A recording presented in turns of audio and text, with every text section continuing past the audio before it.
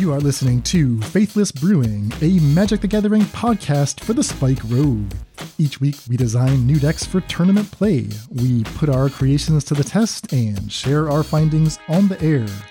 Coming up on the roundup, 1 week of Phyrexia is in the books, and new staples are rising in Modern and Pioneer. We take a look at all of the technology from the first week of play. What worked, what didn't, and what could be the next big thing. All of that and more is coming up. Thanks for listening and enjoy the show.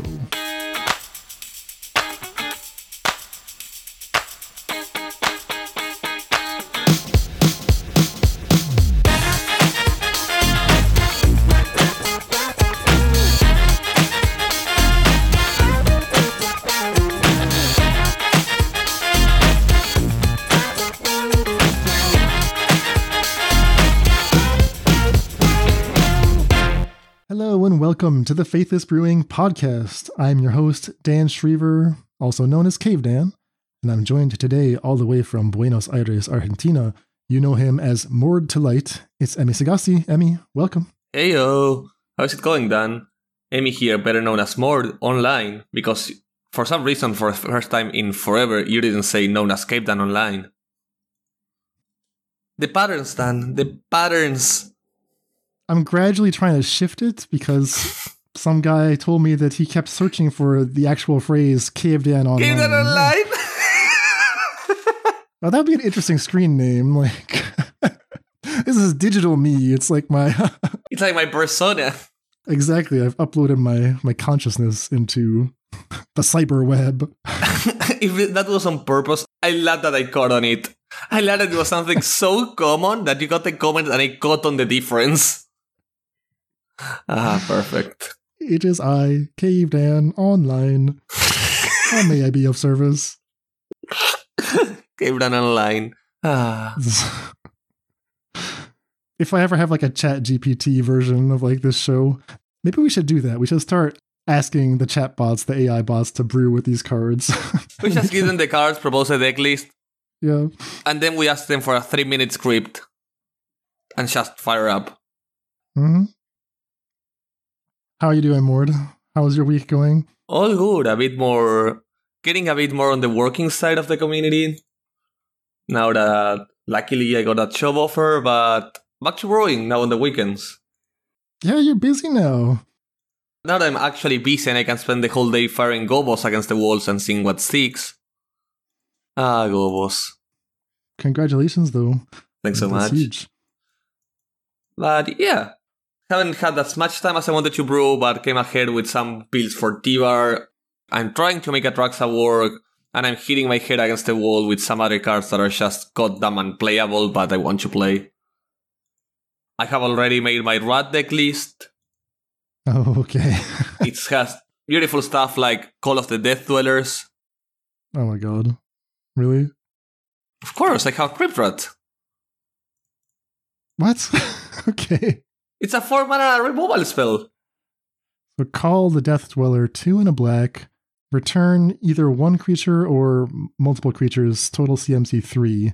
1 gets Death Touch. Yeah, you pay 1 for a Crypt Rat and remove everything. Boom. Oh my gosh. Okay. That kills all your beautiful rats. A small price to pay for salvation. Then you just play Coco Rat and everything is fine. So you actually tried to find useful rats for this deck. You didn't just... It's mostly changelings. Say, okay, here's 20 rat colonies and we'll hope for the best. No, it's actually a Magda deck, but we have Crypt Rat. Gotcha. And Call of the Death Dweller to get back Magda, plus Mothra Changeling. And the Rat Overlord, the King of Rats, as the way to get more gas going. Yeah, Karamonix the Rat King, if you're not sure what we're talking about. This is the new Rat Lord from Phyrexia All Will Be One. Pretty sweet card. We'll see if this deck actually pans out. I'm excited to hear how your testing goes. It's just the most insane ringleader we have ever had. Well, when you put it that way, I'm like less excited because Ringleader is not that big of a card, but maybe coming from a Goblins player like you, that's a high compliment. Yeah, but this is so much bigger than Ringleader. Like, 1 less mana, 1 more card, a bigger body to boot. It's all upside. And of course, rats. And of course, it gets rats. Come on! What else can we want? But today we're not here to talk about rats. We're here to talk about something a lot more magnificent.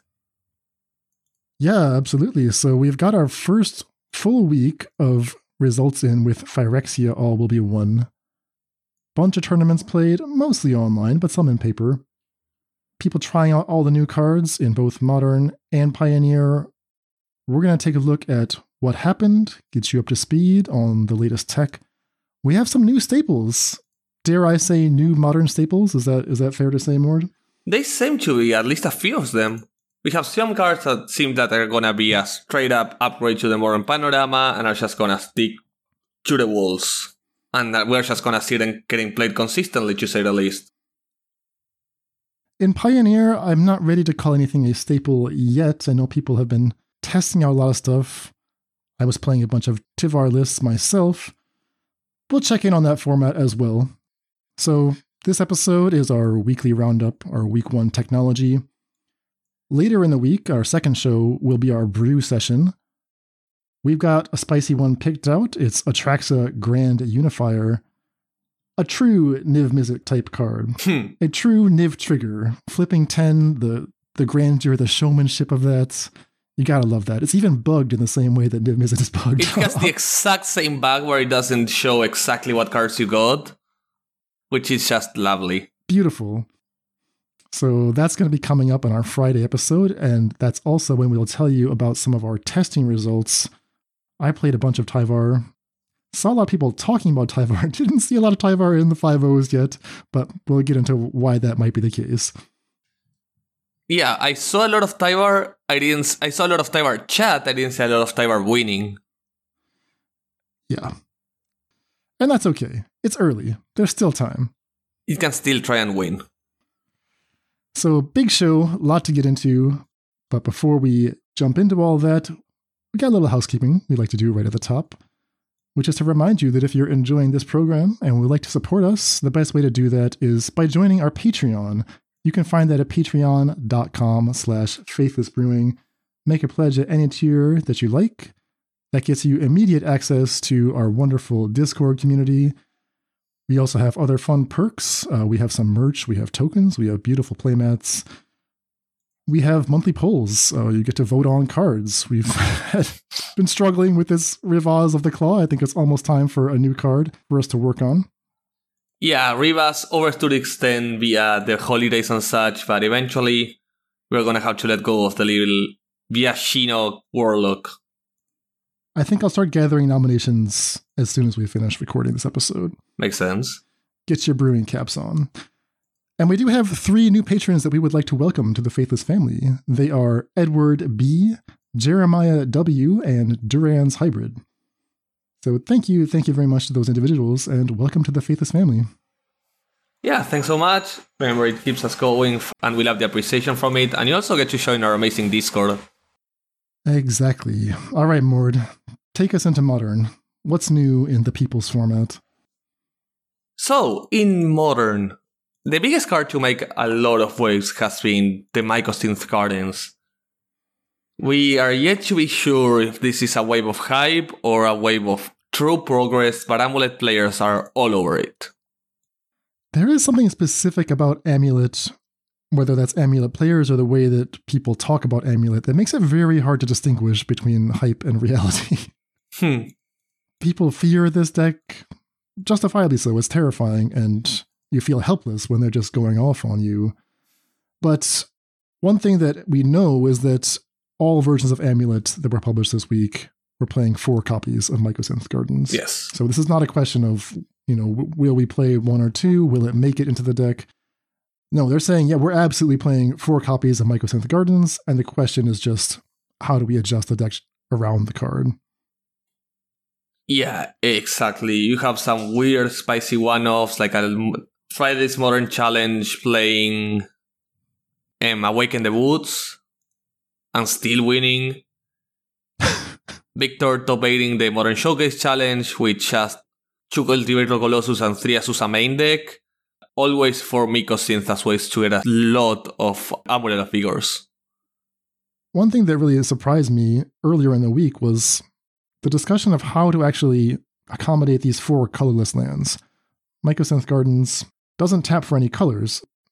So you are going to have to like remove some colored sources for colorless sources. And that does make it a little bit harder to fit in all of your Dryads, your Dryad of the Elysian Groves, because those in turn require you to play a Valakut. So some people were saying, okay, the solution to this is to cut all copies of Dryad of the Elysian Grove. And we don't have to worry about a Valakut kill at all. The mana base is just cleaner. We have our Urza Saga and our Mycosynth Gardens, but then beyond that, it's mostly just bounce lands and the few utility lands that we have to have, like Boseiju. I don't know like how true that's going to be. I think you can find about half and half right now if you look through the results from Magic Online. Slightly more than half, we could say, are still playing Dryad of the Elysian Grove, the full 4 copies. On Twitter, there was some discussion. Dom Harvey was saying maybe the solution is to just play 2 Dryad of the Elysian Grove. Like, it's not going to be a bad card. It still helps you get to your Titan in the games where you don't have Amulet. If one thing we think is that Mycosynth Garden makes the Amulet games extremely easy. Right now, every time you have an Amulet, you have a backup Amulet, or 2 Amulets for an immediate prime time / cultivator kill. All right, that's good enough. Let's just focus on the other games where you don't have access to the Amulet. And for that, Dryad is one of the better cards. Yeah. I think the biggest issue with the Dryad is not the Dryad itself, but how much damage it does to the Valakut, that besides playing the 8 colorless land and the blue Tolarias, you're also playing 2 Valakuts. And it's a matter of, can we afford that to play Dryad? You always want Dryad, you don't always want Valakuts in your deck. Yeah, maybe that's a better way of putting it, right? It's the Valakut question less than the Dryad question, because even the decks that are cutting Dryad, they're still compensating by going up to like 4 copies of Azusa. Yeah, exactly. It's more of a matter, if I can run Valakut, I will play Dryad because I want to play Dryad. But can I play Valakut? Another question was, will people adopt this strange new card, Green Sun's Twilight? And this, I think the answer is no, but there were some results, mostly from the softer events like the Friday League dump, where people had put 2 or sometimes 3 copies of Green Sun's Twilight into their Amulet Titan decks and were able to find success with that. Yeah. I don't think that this is going to be like a long-term inclusion. I think people tried it and perhaps realized that what we need is more consistency, not less. We don't need to put a bad collector company that gets lands. Yeah, the floor on this card is so bad. Like, it invites you to just put in all of your mana and you could get literally nothing out of it. And because why not? If your deck is broken, you can play whatever card you want. I think Awaken the Woods, clearly stronger than Green Sun's Twilight. That's the new meta. Awaken the Woods meta. That's where we have arrived. But Mycosynth Gardens isn't the only card making some serious waves in Modern. Yeah, I mean, for all that we talk about Mycosynth Gardens and Amulet, the deck didn't really do that well. Like, it didn't dominate, or it didn't even really show up in great numbers in the showcase challenges that happened over the weekend. Why is that? Is that because people were gunning for this deck? Or is it the case that there's just too much hype? I think they both lined up. Like, it was mostly like, there was hype for it, and also, not only where there was hype for Mill, there's a lot of Titan. And that's bound to, of course, make Mill players just roll over themselves. Yeah, so that's the second deck that's adopting a new staple for Modern. So Dimir Mill picking up full 4 copies of Jace the Perfected Mind. I gather from what you're saying, more that Mill has a beautiful matchup against Titan. Yeah. When we talk beautiful, it's like one of the best. Like 80-20. So why is that? Just out of curiosity. Mill 10, Surgical Titan, Stretch My Hand, Game 2. Worst case scenario, you get a turn 2 Titan, but I mill your land that provided haste, so your clock is super slow. Okay, so it's not fixable by just adding Emrakul to my Titan deck. No. The surgical effects are devastating as well. You have at most 3 threats, and they're all relying on resolving a Titan to get going, or having a Colossus plus a lot of spare mana. Something like turn 1, mill you, play a crab, you go turn 1, nothing, opponent goes turn 1, mill you for 6, surgical and amulet, game over. you mill any of your strong cards and you lose the game. I'm wondering now if, like, when I'm playing my Crabvine deck against Titan, I should focus more on milling them. I guess without a surgical, it's not worth it. I mean, if you have surgicals and with 2 crabs and a surgical, I would just mill them into Oblivion. I don't usually play surgical. I know this is like I'm like a single issue voter. I'm like, that's all good advice, but what does it mean for Crabvine? I mean, yeah, I get what you mean. I can see what you mean, but how does this impact the vine? Exactly. Exactly. But for everyone else who is not a Crabvine player, what do we make of this new version of Dimir Mill, and specifically the inclusion of 4 copies of Jace? Yeah, the 4 copies. I played against Mill yesterday, and Jace was amazing at being annoying. It just went +1, +1, -2. Like, it just stopped my attackers for 2 turns and then proceeded to draw 3 cards before going out. So that's like a unique thing that Mill didn't really have access to that before. They didn't have any efficient 2-for-1s that played to the board live. And their only 2-for-1 was the draw 3. Visions of Beyond. I guess during the Lurrus days, they would occasionally get a Lurrus if you focus too hard on stopping yourself from getting milled. You might just randomly lose to Lurrus. Is Jace kind of like that? Yeah. Like if you forget to bring something for Jace? Not quite. It's more of a super annoying if it's ahead. Like, if the mill player is able to develop a Jace on a semi-empty board, it's gonna mill you for like 20 cards. Or draw them like 3 or 5 or 4 cards. Yeah, that makes sense. So the question for me was, okay, if we think Jace is good for the deck, you have to cut a card to add a card. They're adding 4 copies of Jace, so what are you cutting? We're definitely not cutting the crabs, right? The Hedron Crab, the Ruin Crab, those are locks. And it looks like people consider Fractured Sanity, Tasha's Hideous Laughter, Archive Trap, Drawn with a Lock, and Visions of Beyond to be locks, right? So that's 20 cards you have to play. So it's really just a question of, I mean, am I going to cut my surgical effects? Am I going to trim on 1 mana removal? I think we're all going to still play 4 Fatal Push, but some mill versions that were not including Jace, they just played like extra removal. They played like a couple Blood Chief's Thirst and surgical extractions, whereas some of the Jace versions didn't play any surgical effects main deck. That's weird that it doesn't. They tend to do at least a few. Yeah, I guess it's like a hedge. If you feel like you know what your deck is. Like, for example, you have the one that's playing 0 Jace is running 4 surgical. And one of the versions with Jace that went 28 in the challenge was also running 4 surgical.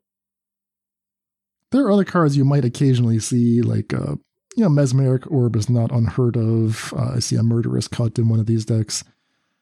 Yeah. Those are the flex slots, basically. Like, how many surgical effects, how much spot removal, or supplemental mill.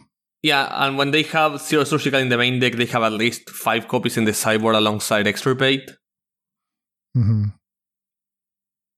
So, just as a modern player, Mord, how do you feel about Mill? Like, Mill being a larger presence in the metagame? I hate Mill because for Goblins it's an unwinnable matchup, but I just don't hate the archetype as much as most people. I just feel like it's bad burn, and I just deal with the fact it's bad burn. Okay. So keep your emotions in check. Just seeing your cards get milled away or exiled away, you're just like, well, whatever. I don't feel any anger. I don't feel any effect at seeing my cards get milled, because I know I wouldn't have drawn them regardless. Like, it's just statistical, so I disregard it. Cool, calculated, Mord online. He's a machine playing Modern. You can look at me online as cool and calculated Mord online, all a single word, no hashtags. Exactly. Yeah, I think that's a good way of putting it. It's just burn at this point. It's blue burn. Used to be a more expensive burn deck. I mean, yeah, I guess these cards do cost more mana than burn, but that's basically all it is. Do you advise that people should play an Emrakul in their sideboards, or are we not at that point yet? I have a Gaia's Blessing in my sideboard starting 2 days ago, so I think you do. I think there's a good argument to have an anti-mill card in your sideboard, at least for the following weeks, because if there's a Titan hype, you can always expect mill players to play mill. Mill players love playing mill, they just need an excuse. Yeah, and the old wisdom that, oh, you can just beat Mill with one sideboard slot, that's not as true as it used to be because of Tasha's hideous laughter. Like, if their Tasha's happens to hit your blessing, it's almost like you didn't have a blessing in your deck at all. Emrakul at least absorbs the Tasha's, but... Yeah. So just be aware of that. You still need to actually kill them. Don't take too long to kill the Mill player. Yeah. With Goblins, it just takes you one turn too long in general, so if it can buy you half a turn, or one full turn, it tends to be enough for you to swing. But that's why you just bring in one of those effects. All right, so between Mycosynth Gardens and Amulet and Jace and Mill, those are the new cards that you should add to your modern box if you're a completist or something. What about everything else? We talked about so many cards in our previous shows. Did any of them make an impact on like the rest of the metagame? Well, we have a one-off Skrell being grinding station for some ungodly forsaken reason. Yeah, I think at this point, I was not convinced by any of these other appearances. I just included them as possibilities. I think people are testing out, what if my meta deck, my tier deck, can make use of one or two copies of this random card. Skrelv in Jeskai Breach, it made sense to me when I saw it. I was like, oh, that's right. I mean, it protects Emry and it's an artifact for Emry. It's a mana for your Mox Amber. That is enough for a 1-drop, right? The bar is not that high for a 1-drop to clear, so sure, why not? But, it was only a couple Breach players were playing Skrelv. I think most of the more successful lists did not play it. What did surprise me the most, though, is the Atraxa in the Showcase winning Modern Qualifier. Yeah.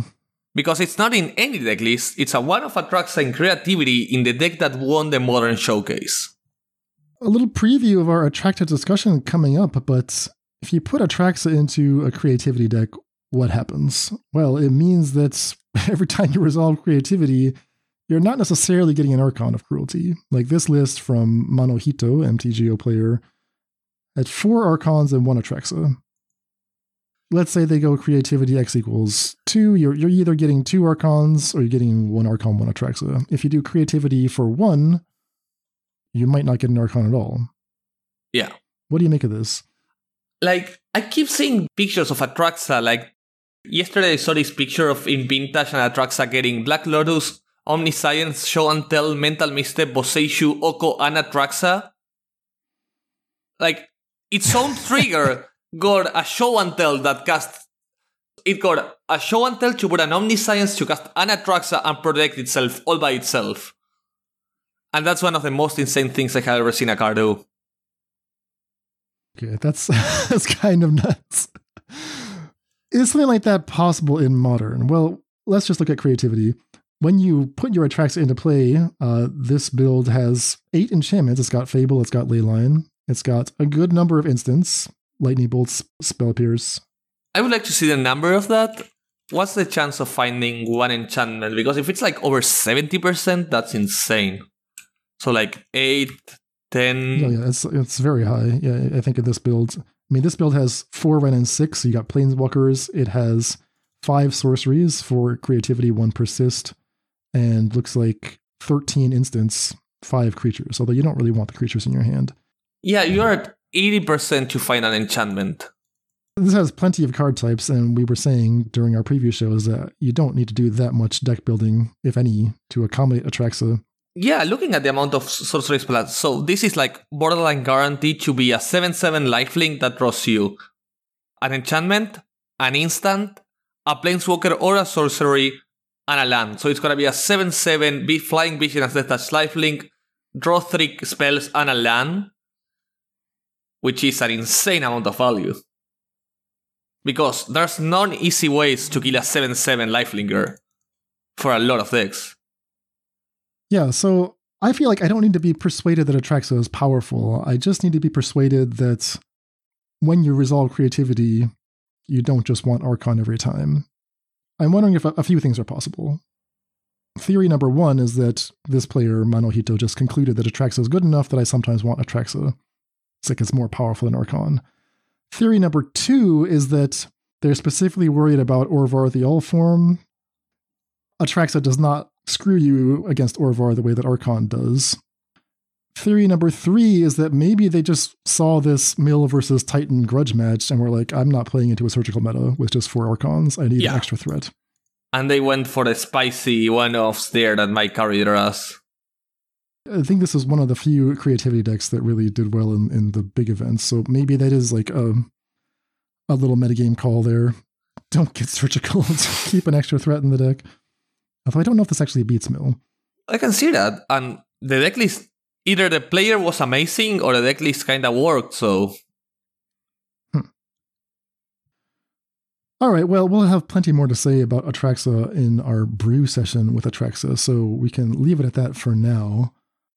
Yeah, following that, we have Kemba in Hammer Time, which there I think it's just a mistake. That one I think it's just memeing. Yeah, Kemba isn't great. I mean, in Pioneer it is, and the Pioneer cut deck list is super fun. But that's... Yeah, I was not super persuaded by the Kemba here. It's like a bad core outfitter. I saw another player had put Nahiri, the Unforgiving, into their Hammer Time deck as well. Again, this felt more just like, yeah, let's just put a couple copies in. I don't know how much the Nahiri did.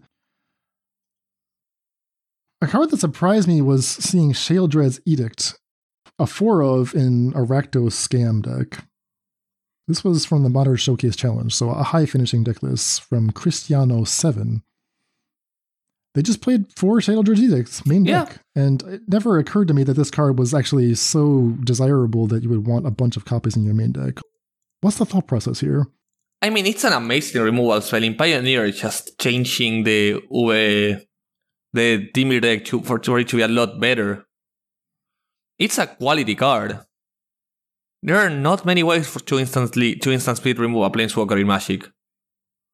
So in Pioneer, I could picture, okay, Dimir Control, I think that's one of the deck lists that someone like Nassif was doing well with this week. But we're talking about Modern here. A 2-mana removal spell in Modern, 4 copies, that's a surprise to me. Like, they're not playing any Fatal Push. They're playing 2 Lightning Bolt, 3 Thoughtseize, 1 K Command, 4 Sheoldred's Edict, and then, of course, your 4 Furies. 4 Sheoldred's Edict might be a touch too much, but it wouldn't surprise me to see like a 2 of Edict in a lot of deck lists.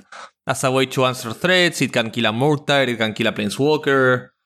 The fact that you can choose to sacrifice a non-token creature is huge when compared to other Edicts. So you feel like Modern is a format where there are like huge creatures that you might be facing down, whether that's a Murktide, whether that's... I mean, I guess at prime time, you're probably going to lose that matchup if that's happened. Same with an Archon. Like this kills an Archon, though I don't know if you're going to win that game. Yeah, I mean, maybe it's just the right size of effect. Like it's cheap enough, but also big enough in what it can kill for this particular Rakdos deck. Yeah. I think in this one it was just a sneaky surprise and it won, but because the rest of the deck is still insane. Like, I don't care what removal of choice you have if you go turn 1 Grief. Right? Turn 1 Scam Grief, the rest is irrelevant. Yeah. Maybe that's all it is. Congrats to Cristiano7 on the results, nevertheless. Yeah. Then after that, we have some...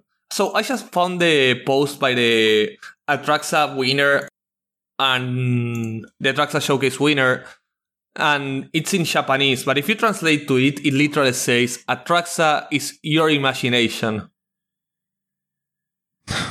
I have no idea what that's trying to go, but it's saying so many things with so less clarity.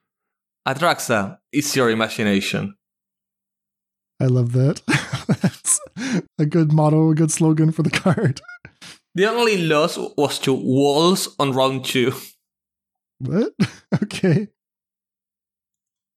But yeah, just Atraxa is your imagination is perfect. Could not have said it better. I would love to know what that means. I would love to know. What it's trying to say, if only we could. From there, we have some beautiful spies in Nahiri in a mini Scam Mardu, more of a Mardu grinding shell. Yeah, so I had not actually seen this particular collection of Mardu cards. I don't know if we call this like a fresh brew or if this is an archetype that's existed before. It has the Fury and the Grief, but instead of focusing on Malakir Rebirth and Feign Death and that sort of stuff, it's instead just saying, okay, Ephemerates, just Ephemerates, and then playing a lot of 2-mana creatures. It's playing 3 Blood Tithe Harvesters, 3 Tide Hollow Scullers, 3 Seasoned Pyromancers, 2 Archon of Cruelty, 3 Solitude, 3 Fury, 4 Grief. It's got your card, Mort. It's got Brought Back, 2 copies, 3 copies of Persist. It's got 2 Fable of the Mirror Breakers, 2 Showdown of the Skalds, and 2 of the new Planeswalker, Nahiri the Unforgiving. This list is so freaking weird, but it's sort of something I wanted to do, playing a Mardu Shell with Showdown of the Skulls and Eilish Norn. But this list has super top-notch quality interactions like Archon of Cruelty plus Persist, and then you have Tide Hollow Sculler plus Brought Back and Blood Tithe Harvester, because why? Why or why not, right? I mean, or why not? If you could do that, why wouldn't you? The Sculler surprised me. I don't quite understand why there's Tide Hollow Sculler here. But I guess that's a good, I mean, it's a decent Ephemerate target. It's not a great Ephemerate target. Super weird deck list. Glad it got a decent result. I want to play something like this. I'm sure the numbers are not correct. So this comes from MTGO player Chomu Sukeon. Top 32 in one of the Modern Challenges this weekend, not the Showcase Challenges. This was just a regular Modern Challenge. This is the Modern Challenge 32 is the Friday night one. Or the Saturday night one, which are like the super easy challenges. Those are the challenges to top 32 with a 3-3. Or a 4-3. A friendly challenge, so it looks like this was a 4-2 result. So something, it's something. Yeah, exactly. This is a challenge with like 70 or 80 players. But let's talk about what Nahiri is doing in this deck, because that's the new card. Yeah. This build is taking advantage of every part of Nahiri in exactly the way that you predicted when you were hyping the card up. So you have the option to play Nahiri as a 3-mana, 3 Loyalty Walker, or a 4-mana, 5 Loyalty Walker. Does that make a difference? It depends on what kind of creatures you're playing. Yeah. Here it's amazing with Blood Tithe Harvester, which is an interaction I had only discussed a few days ago with a friend in Pioneer. But turn 2 Harvester, it's die, turn 3 Nahiri, you get it back, your opponent's creature get a spare blood, and Nahiri is still at 3 counters, and you use it as a removal spell? That's insanely value. Yeah, I mean, that's beautiful. That's a beautiful start. I liked the idea of, okay, Blood Tithe Harvester into Tyvar. You can do the exact same thing with Nahiri if you want to go into Mardu colors. Now, the difference is that you only get that Blood Tithe for 1 turn. So you better have something to kill, but yeah, keep the blood. And I think the biggest difference is that Nahiri you can cast for 4 mana and get back Seasoned Pyromancer or Grief. Turn 1, cameo with a Grief. Turn 2, play Tide Hollow. Turn 3 or 4, once you kill my Grief, I can 4 mana Nahiri get it back. Yeah, and still have a 5 Loyalty Planeswalker in play after you do that. So that means you're only 1 uptick away from getting Fury and Solitude back if you decide to go that route. Exactly. And the +1 isn't hideous. You have a +1 that forces an opponent creature to make a bad attack or attack you in order to protect itself. Like if your opponent only has 1 creature, it means Nahiri gets to 6 pretty comfortably. And worst case scenario, it's a looting effect for your Archons and such. This is a sweet build. I do wonder if it's trying to do slightly too many things. Like maybe the Archons is just a bridge too far, but that package of Archon and Persist is taking up like more of the deck than I would want for a deck that's also trying to play Showdown of the Skalds. I mean, he plays Showdown of the Skalds and Brought Back. How can I say no to our deck list, right? I'm a simple man with simple taste. But yeah, I can see myself adding 4 Brought Back, 4 Ending, taking out the Persistent Archons, playing 3 Showdown, and just maximizing my 12 pitch elementals. The problem is super annoying for the mana cost, but the 4 Blood Tithe for Scholar really helps for the pitch elementals. It is a surprisingly great card. I mean, that would be like Creature of the Year for whatever setting. Was that last year or was that technically the year before? On what? Blood Tithe Harvester. I just love that card so much. Format defining creature in Pioneer, but sure, it's good enough for Modern. Why not? Good enough for Modern. I mean, this is the first time I will actually play Blight Dust Harvester in my life, because I have never played Rakdos in Pioneer. But it's going to be exciting. All right, so from there, with the rest of these lists, I look at them, I don't see much here that's going to stick around. I think we're mainly looking at experimental copies.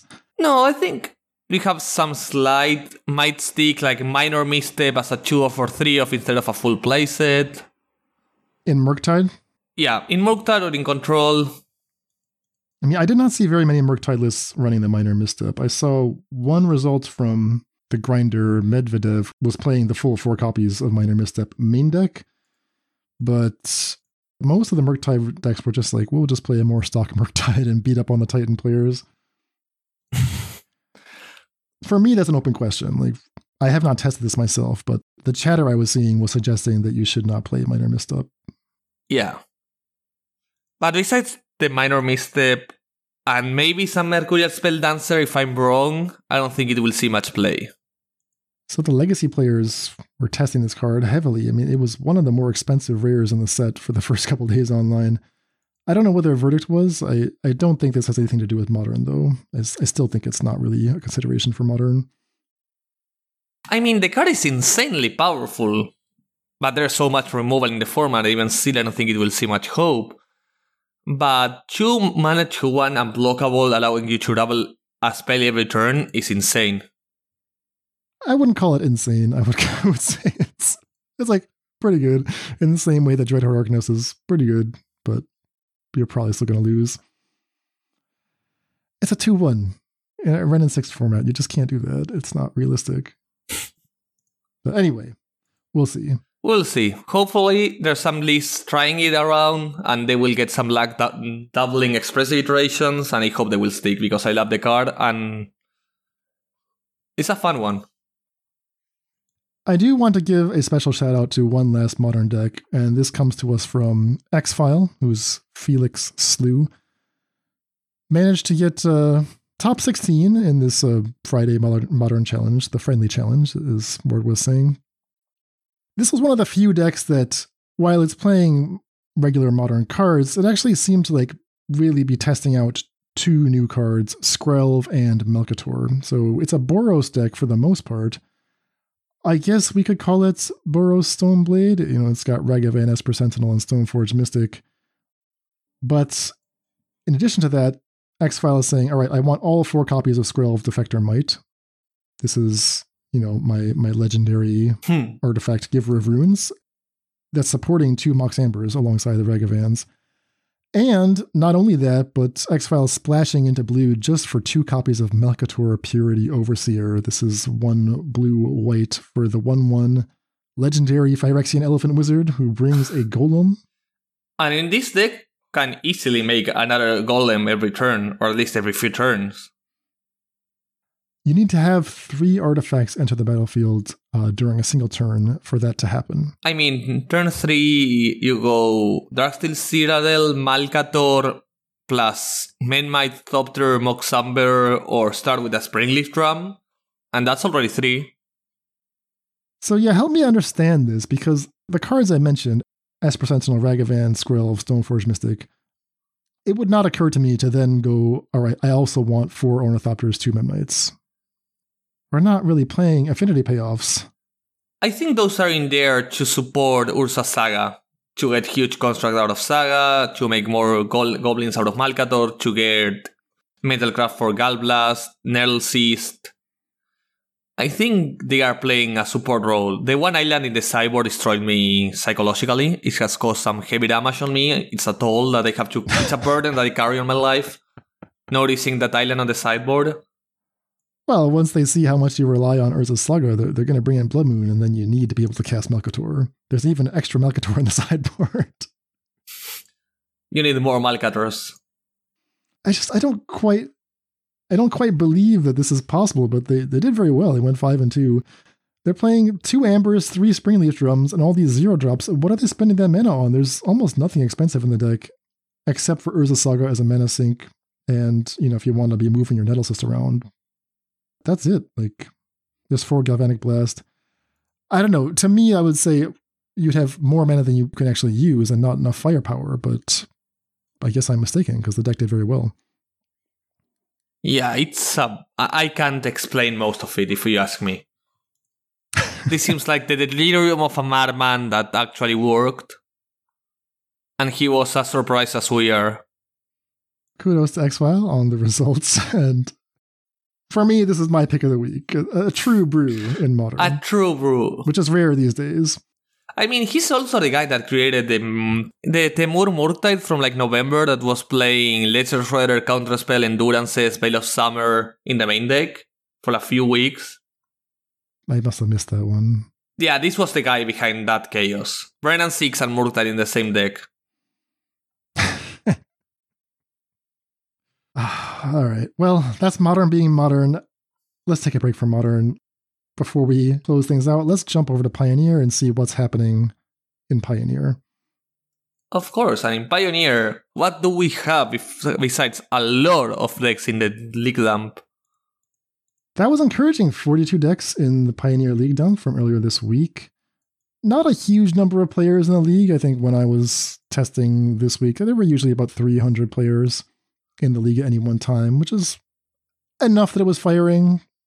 Saw a lot of nice variety, a lot of people trying different stuff, but the format is certainly less popular overall than Modern, which is a shame because Pioneer is actually pretty cool. And I should mention, before I forget, that the Pioneer Pro Tour is this weekend.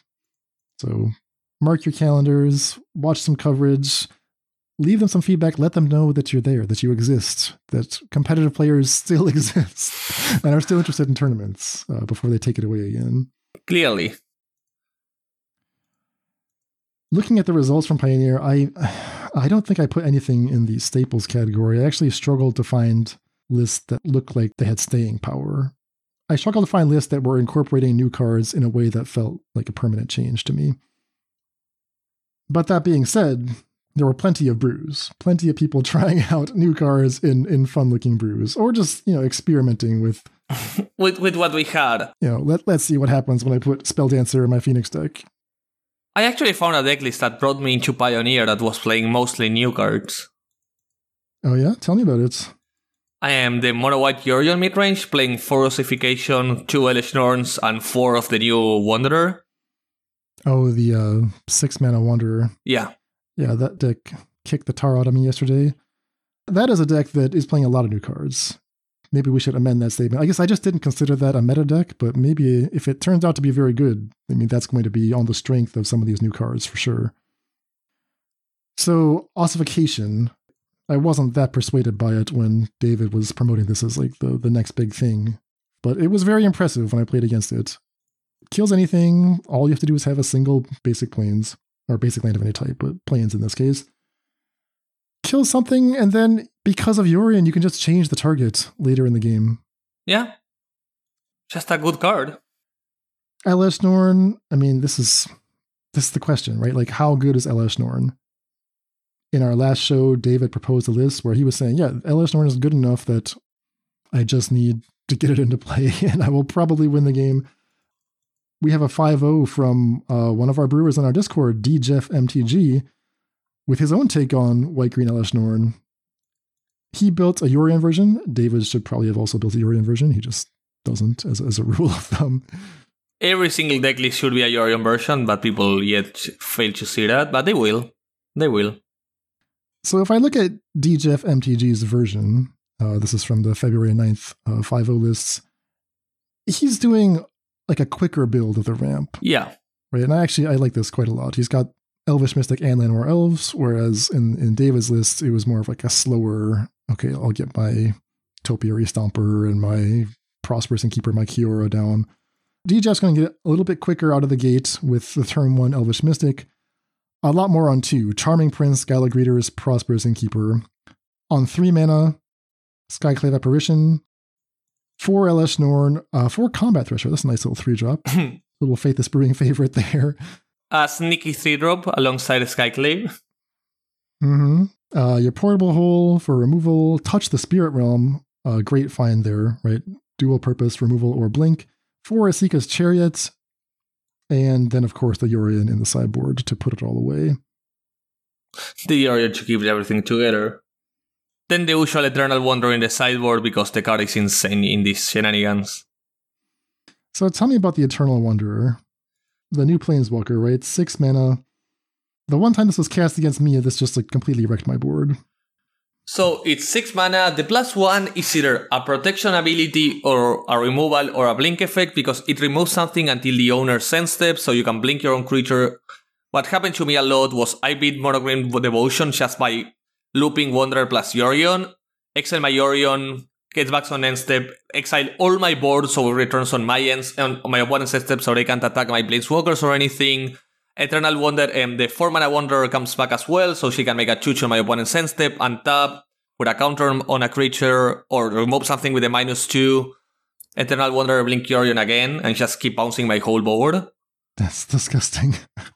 But there is also the fact it's a 6 mana Wrath effect attached to a Planeswalker, because you can just go -4, make your opponent keep a 1/1 that you gave them with Skyclave Apparition, and you get to keep a Yorion. So a -4 for each player, you choose a creature that player controls, and then they have to sacrifice all other creatures that were not chosen. So you give them their worst creature, you keep your best creature. That only costs 4 loyalty, so you'll still have Eternal Wanderer in play after you do this ultimate, if we can call it that. Yeah. Leaving the opponent with a creature sounds like, oh, that's not so good, I don't want to do that. But I was impressed, right? This usually wins the game. You choose the creature is the issue. The fact that most of the time this is each player selects creatures and they only keep one. No, this time you keep which creature each player controls, and that's huge. You can keep them. You always make them keep the worst creature. So I think I was initially imagining this in like, okay, in blue-white control, I'm not going to have a creature, so it's like a really bad farewell type effect. But okay, who says you're playing blue-white control? This deck here, yeah, and I think similarly the mono-white Nykthos deck is going to have plenty of creatures to choose from. You're going to have a creature in play when you do Eternal Wanderer. You're going to have the better board afterwards. You're going to have 2 threats against half a threat after you do this play. Yeah, I think you have to be able to exploit the +1 efficiently, and that requires Yorion or amazing ETBs or something like Eldritch Norn on board. And then the Wanderer is insane, because you just start adding up 2/2 double strikers as you make value and just go off. Settle the Wreckage was insane for me. The one thing you lose by going green, which was amazing for me, was Ossification. I mean, it's possible that you can still play Ossification. Like, I haven't done the numbers, but No. You only need 1, right? You only need 1 basic. Yeah, but 6 is nowhere near enough. Like, I was playing 16 basics almost. Mm-hmm. In mono white. And I love that you have a one-off staple from my past. This is a card that I used to play in my first Modern deck, like in the first deck I ever brewed. Can you guess which card from here was in my first build ever in Magic? Incredibly, it's not a creature. In Selesnya by Dishev. He has a one-off card that was in my first ever brew or deck I ever built for Modern. No, I have no idea. What would that be? Grove of the Guardian. Grove of the Guardian? What the heck is this? Land taps for colorless. It's from Ravnica Allegiance? No, this is like original Ravnica. Oh, original Ravnica. Okay, 3 green-white, tap 2 untapped creatures you control, and sacrifice Grove of the Guardian. Put an 8/8 green and white elemental creature token with vigilance onto the battlefield. Oh, this is even before they had create a token as a template. Yeah, this is God. old. This is old. Wow. Okay. But this was in my first deck, so I just have some sort of fondness to it. So now I have to play it. Screw you, Chef. Hope you're hearing it. Amazing. Okay, that's pretty sweet. So congrats to DJF on the 5-0. And yeah, I mean, this is one of the more promising developments in the metagame is what if Elesh Norn turns out to be a just absolute powerhouse? I have also heard a bit. Maybe Dan, you will be able to tell me a bit more about it, because I have only heard from it, but I haven't done my research about a new Rakdos Sacrifice deck. People are talking about a new development in Rakdos Sack in Pioneer. I did not hear about this, so you'll have to fill me in. No, I have no idea. I'm literally asking to fill me in. Let me do my research then. Twitter research, here we go. Well, I have a couple of Rakdos sacrifice decks in our notes here because they were picking up some new cards, although I wouldn't necessarily call them new builds. One of them was a pretty stock Rakdos deck, just playing copies of Annihilating Glare. This is kind of a slightly improved version of Eaten Alive. It is gentler on the black when you pay full price, but more importantly, it lets you sack an artifact to get the removal effect. It does not exile, so that's the trade-off. The second version that was also playing Annihilating Glare, just one copy, was a little bit different. It was playing 4 copies of this really, really interesting goblin, Exuberant Fuseling. Single red mana, 0/1 trample, comes in with 1 oil counter and picks up additional oil counters whenever another creature or artifact you control is put into a graveyard from the battlefield.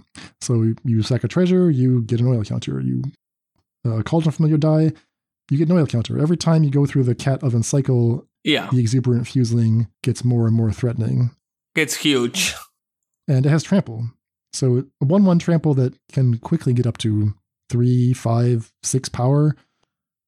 It's very promising. I mean, it makes sense in this shell. I'm not sure that Rakdos is interested in a 1 mana 6/1 trample, but it's amazing that it has this option. It's a 1 mana 6/1 trample. It doesn't go with the deck, but sometimes it's so efficient you just can't say no to it.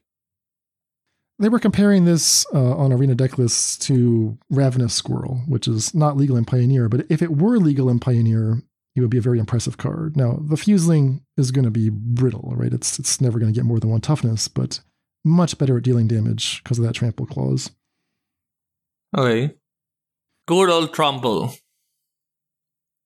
What I'm seeing in Pioneer is no new decks, at least. Like, I have seen some changes to usual deck lists, but I'm not seeing nothing that surprises me as new, right? In Modern, I haven't seen a 5/0 yet, but I have seen a lot of rules regarding the... What's the name of him? The Rot Priest? A lot of people trying it. 0 copies published, so... I mean, this is the question, right? Everything we've said so far is decks that actually happened. Yeah. That actually did well enough to get themselves published. Will it get published? We'll never know. There's more, right? There was more hype than this. We were definitely expecting to see a lot of people testing the Rot Priest, and that definitely happened. None of them achieved a 5/0. I saw a lot of Rot Priest in Pioneer, actually, people trying just like a green-white heroic / toxic hybrid with not only the Rot Priest, but the other random toxic creatures like the Crawling Chorus and the Jawbone Duelist, the double strike toxic creature. They were playing like Homestead Courage for like 2 targets out of 1 card. It was interesting. I don't know if it was better than Boros Heroic, but it was cool. It was some cool novelty. What do you think happened to the Rot Priest decks? I think they're just too weak to removal, right? They're not doing something powerful enough to afford being that weak to removal spell. Like, you're doing something powerful, but the downside of just losing to your pack triggers if your opponent interacts can be devastating.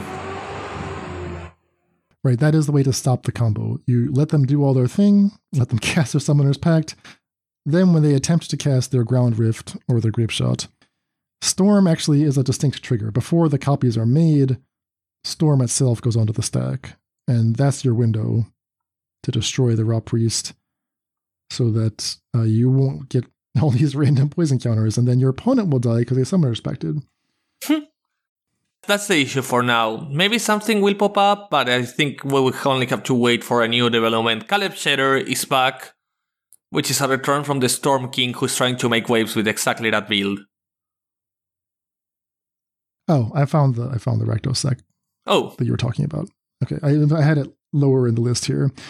So the new build of Rakdos deck. This is the one with Gleeful Demolition. Is that what you were talking about? Yeah. Okay. Gleeful Demolition. We like this card, right? Single red sorcery. Of destroy course. An artifact. If it was yours, you get goblins. Goblins. You can put that into a deck that has Experimental Synth, that has Oni Cult Anvil, that has Deadly Dispute, and blood tokens. Well, they're an Epicure Blood Tithe Harvester. Beyond that, I mean, you'd love to play Galvanic Blast, but in Pioneer you don't have that. You do have Shrapnel Blast. That's maybe good enough. Another way to sacrifice your synth. You're not quite at critical mass of disposable artifacts yet, so 4 Mishra's research desk comes in to be, a bunch of copies of artifacts and just additional grind, right? Yeah. Interesting to me, like the demolition, I would not think to put demolition into a attrition style deck like this. I think this deck would take a long time to kill someone. And yes, I mean, I can see why I want to sacrifice artifacts. I can see why it's nice to have 3 goblins, but 3 goblins are like a luxury. I don't think you need them per se, right? So a build here I'm looking at from Magic Online player Scipio's, what are they doing with the goblins? Well, you can sack it to Deadly Dispute. There's 3 copies of Meat Hook Massacre here, so your goblins will drain your opponent when they die. There's 2 copies of Vran Executioner Thane. Now, this is very interesting. It's like the double Blood Artist effect. So this does a 2-point drain when your goblin token dies. But that's pretty much it, right? I don't know like how much the Gleeful Demolition is doing for the build. I'm not sure if it's doing enough for the build, but I love the aggression it provides. Also, the brand, it's super good. I think it adds up super fast, even if it's only once per turn. Can happen once on your turn, once on their turn. Exactly. Although this is not playing the Cat Oven. I think when David was promoting this card, he was envisioning that you would at least be playing Cauldron Familiars, that you could, ensure that it happens on their turn and your turn. This deck is not doing that. This is just saying, all right, fair enough. I'll use Oni Cult Anvil on my turn, and I'll block on your turn. If only that card hadn't been capped at once per turn, but it would have been insane. The best Blood Artist effect in history. But it's super easy to make it once and once every turn with stuff like Oni Cult Anvil, right? Well, let's see. I guess the Oni Cult doesn't have any artifact creatures, so maybe I misspoke. This can only sack proper artifacts. So yeah, I guess you just have to use Oni Cult on opponent's turn, Gleeful Demolition on my turn, go. Keep making 1/1s, keep making artifacts. Yeah, I mean, we'll see. I think the more common version of the Gleeful Demolition Rack Sack did not play Vran, so we'll see. I'm surprised the Phyrexian Goblins are not artifacts. Why would a goblin be an artifact? Because it's a Phyrexian, and sometimes Phyrexianized get artifacted. But they didn't. They're small. Small dudes. They're not goblins online yet. They're not digitized. they haven't went into the Goblins Online mode. Yeah. Yeah, so I mean, I like the spice. I appreciate people trying new stuff. I think we have to wait and see in Pioneer. Like, random Gruul deck playing Luca and Migloz and Thrun and Nissa and Tyvar Stand. I don't think any of these are like the card that's making that deck successful. We'll see if that sticks around. I see, people trying out Atraxa in their enigmatic decks and their creativity decks, and we'll definitely say more about that in just a few days when we do our Atraxa episode. But yeah, I think a wait and see approach in Pioneer. Sheoldred's Edict, we talked about that showing up in Dimir Control. Nahiri in Mardu vehicles, that makes sense. Anything you want to say about the cat deck in Pioneer, whether that's pure cats or just the new takes on Colossus Hammer? The Cat Hammer one seems at least interesting. I don't know if it's good. I have seen a lot of talk about it. I'm just not sure if it's good. But I have seen a lot of people posting results, and it's the first time I see someone playing Kaheera, like, fairly. So, can you complain about Kaheera being played fairly? For once, like a real Kaheera? What, like a main deck Kaheera? No, Kaheera as a companion for a real tribal deck that's actually trying to put a lot of creatures into play. Like Kaheera are working as a lore as intended, not just as an extra card to pitch to Force of Vigor. I don't hate it. So tell me about this cat deck. What are the actual cats when we play? So, if I'm not mistaken, they are playing, of course, the 4 cats, the 4 new Kemba, the one that equips whenever a cat comes into play, which is the most important one, 4 of the 1/1 with lifelink Sacred Cat, 4 Hammers, 4 Brimas, 4 Cigara State, 4 of the 2-mana 1/1 Double Striker, that also has Eternalize for 5 or 6 mana, 4 Skrelv, and then just Kaheera, Bravery Elements. It's mostly a mono white with a soft red splash for sideboard and Fighter's Class. So you're actually playing 16 cats, although 8 of those cats come back from the dead. Yeah. So that's the Sacred Cats and The Pouncer. the Adorned Pouncer.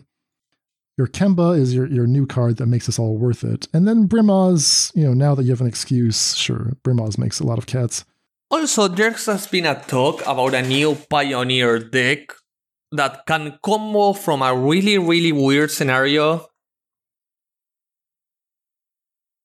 Is this related to cats? No, not at all, but I want to mention this before I forget, because this is going to blow your mind, because this is something that people have to brew with, but we haven't yet. No one has yet. But I sent this to someone, because I had to save it somewhere, because it was 4 a.m. when I spotted it. And I know damn well if I didn't send it to someone, I would forget about it. Here we go. This is Mord's mind working in real time. As we're explaining a cat deck, he's like, also, this 4 a.m. brew idea, we need to talk about it right now. All right. So we need to talk about 2 Morite of the Frost and a saga called Harald Unites the Elves. No. Shutting this down. Yes, we need to. We don't need to talk about this. This sucks. Do you know how it works? This is like a terrible combo in Kaldheim. No. But here you can now win with, like, if you have 2 Morite in the graveyard and you play a Harald Unites the Elves, you win on the spot. No extra mana, just 4 mana. Because Harald returns an elf or a Tyvar, so you mill your whole deck with the 2 double bouncing Mirones or whatever the name is called, and then you get the 3 mana Tyvar and you reanimate Thassa's Oracle. So Chapter 1 of Harald Unites the Elves. All right, this is a 4 mana saga. 2 black, green. Let's go! We got it! For the sake of the listener, I'm going to actually finish this idea. All right. And we're coming back to the cat deck. I'm not forgetting about that. You can't just derail the cat deck. This is the first cat deck in history, in Pioneer history, and you want to hijack it to talk about Morit of the Frost. This is shameful. Yes. And you call yourself a cat lover. My God, Mord. Oh my God. We're going to go back to cats. We're going to have a lot more cats. All right. Harald Unites the Elves. 2 black-green enchantment saga. Chapter 1. Mill 3 cards, then you may put an elf or a Tyvar card from your graveyard onto the battlefield. Okay, I did not realize this actually got back a Tyvar card. So this is actually a new upgrade. I see what you're saying now. Yeah, that's the upgrade. That's the reason. Now you don't need an extra card in your... This reduces the amount of cards you need to combo exponentially. So chapters 2 and 3 are not really relevant for the combo. It's just you're just competing with chapter 1 over and over again. Is that correct? Yes. Okay, but chapter 2 puts counters on your elves, makes them bigger, and chapter 3 makes your elves destroy things when they attack. So it's like an okay value play. Morit of the Frost is a 5 mana changeling.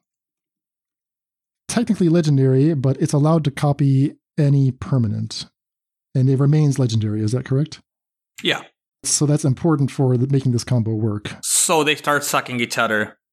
That's why you actually need 2 copies of Morit, because you need to have your first Morit copy the saga, brings back the second Morit from the graveyard, then that comes in Legend Rules one of the Morits, so it can keep bringing itself back. Is that more or less correct? Exactly. I'm trying to spell this card so I can actually look it up. Morite of the Frost. Moritte. Okay, so it has Changeling. That's what allows Chapter 1 of Harald Unites the Elves to do this. So you get your 1 Harald Unites the Elves, you have your 2 Morits in the graveyard, you do this loop. How does the loop end? So you're saying I mill my entire deck this way, and at that point my last saga, instead of getting a Morit, gets back a Tyvar card? Yes. The new Tyvar has a reanimation ability. It -2s to bring back Thassa's Oracle. And Shasuindegi. All right, I guess Morit is technically a cat since it's a changeling, so that's the segue. See, this is a cat combo. The new cat combo, perfect. This is the new truth. Yeah, but this deck got surprisingly better with the fact you get a Tyvar that gets back a Thassa's Oracle at the end. Now you only need 1 card in your hand and 2 in your graveyard. Nothing else. The deck was a 0 to begin with, and has gotten 10 times better than it was before. No. It was a 0.6 that got 10 times better and might be a 6. Okay. I mean, have you actually seen a list proposed that actually works, or is this just a theoretical brew? A friend played against it and had no idea what he was playing against when he got comboed on turn 4 on game 2, and then he just won on game 3 because he brought in 4 resting pieces. I mean, we'll talk about this in our next episode when we talk about our Tyvar results. People play a lot of Graveyard Hate, and even though you don't think of Tyvar as a graveyard card, yeah, if you want to maximize Tyvar, it's going to involve Reanimation, and their Graveyard Hate is going to be good against you. So don't be surprised when your sweet Morat Herald of the Unites the Elves deck gets crushed by a playset of Rest in Peace. And not even Rest in Peace, just anything. Unlicensed Hearse, Scavenging Ooze. Annihilating Spellbomb. So that is a sweet combo that I don't think I would have ever come across. So I will grudgingly acknowledge that was interesting. But with that being said, we can go back. Before we end for today, we can go back to cats for a minute before Dan kills me. We gotta give the cats their time, Mort. So, cats. So the proposed list by Claudio has been that, as I said, 20 creatures, 16 out of which are cats, 4 out of which are Skrelled, because it's like a keeper of runes. Mm-hmm. And then we have 4 Colossus Hammer, 4 Open the Armory, 4 Sigara Sade, 3 Brave the Elements, 3 one-off equipments to go get, which are Sword of Forge and Frontier, Maul of the Skyclave, 1 Shadow Spear, 21 plays, 1 Egancho. This is for a mono white shell. Your only equipments ways to equip being Kemba and Sigara Sade. Kemba being amazing in this specific shell because it's a 2/2 that gets the hammer on itself. Whenever a cat enters the battlefield, it gets a new hammer equipped, and for 5 mana it makes a cat to get equipped. Fortune Frontier has been a surprisingly good sword according to Claudio as well. Oh, nice. So when I look at the deck list, half of the cards I recognize as trying to do the Colossus Hammer thing, sure. But what happens when you look at your opening hand and it's just a bunch of cats? I think you mull as if you are playing a Hammer Time deck, and instead of Metalcraft, you have cats as your requirement to equip, right? You are playing a Hammer Time deck, but you have cats instead of Metalcraft. You can't keep without Medmites or Ornithopters, you can't keep without Kemba. I think it works in the same regard. So I shouldn't be tricked by a hand that's like, ooh, a Skrelv into an Adorn Pouncer into a Brimaz. No. I can curve out, it's 1, 2, 3. Unless you're playing against a... Maybe you have like a Sigara Sade, no hammer, and 3 cats and 3 dance, and then you keep, right? Like, you go turn 1 creature, turn 2 creature, turn 3 Brimaz, turn 4 you play a Sigara Sade, and you start threatening the hammer. Because you have like a bunch of tutors for it, so you might get it. I guess if you're playing Skrelv, you can't play Gaia and your companions. Oh no, what a disaster. Oh no. Well, yeah. The more common deck that I thought was going to be more common was just like red-white Boros Hammer with the turn 2 kill. I have seen a few red-white shells as well. Yeah, exactly, the Cacophony Scamp kill. I played against that deck. It didn't look very good. I saw one player at 5-0 with it in the leagues, but it didn't make much of a splash beyond that. Yeah. So there you're looking at Cacophony Scamp, Fireblade Charger, probably Skrell for protection, and then Kemba as, again, your way to equip the hammer that isn't terrible, besides Sigarda's Aid. Okay. I don't know. These decks are still, like, not quite there. But yeah, with that being said, I think that might be enough for us today. Yeah. As we have focused on the small changes in Modern Pioneer bringing up by 1, some not so tiny changes, some big ones, and we hope it's just the beginning. I hope so. Can't wait to see what week 2 brings. A lot of 5-0s with cats, if we count Moral of the Frost as a cat. So thanks so much everybody for tuning in. Hope you're going to hear back from us in a few days, and have a lovely night. Bye bye. Deck list for this episode can be found at our homepage, faithlessbrewing.com. And tune in on Friday for new brews with Atraxa Grand Unifier, plus testing results with Tyvar Jubilant Brawler. Support for this podcast is provided by brewers like you. Join the Faithless family and help support the show at patreon.com/faithlessbrewing for Discord access, bonus content, and more. That's all for today. Stay safe, and we'll see you next time.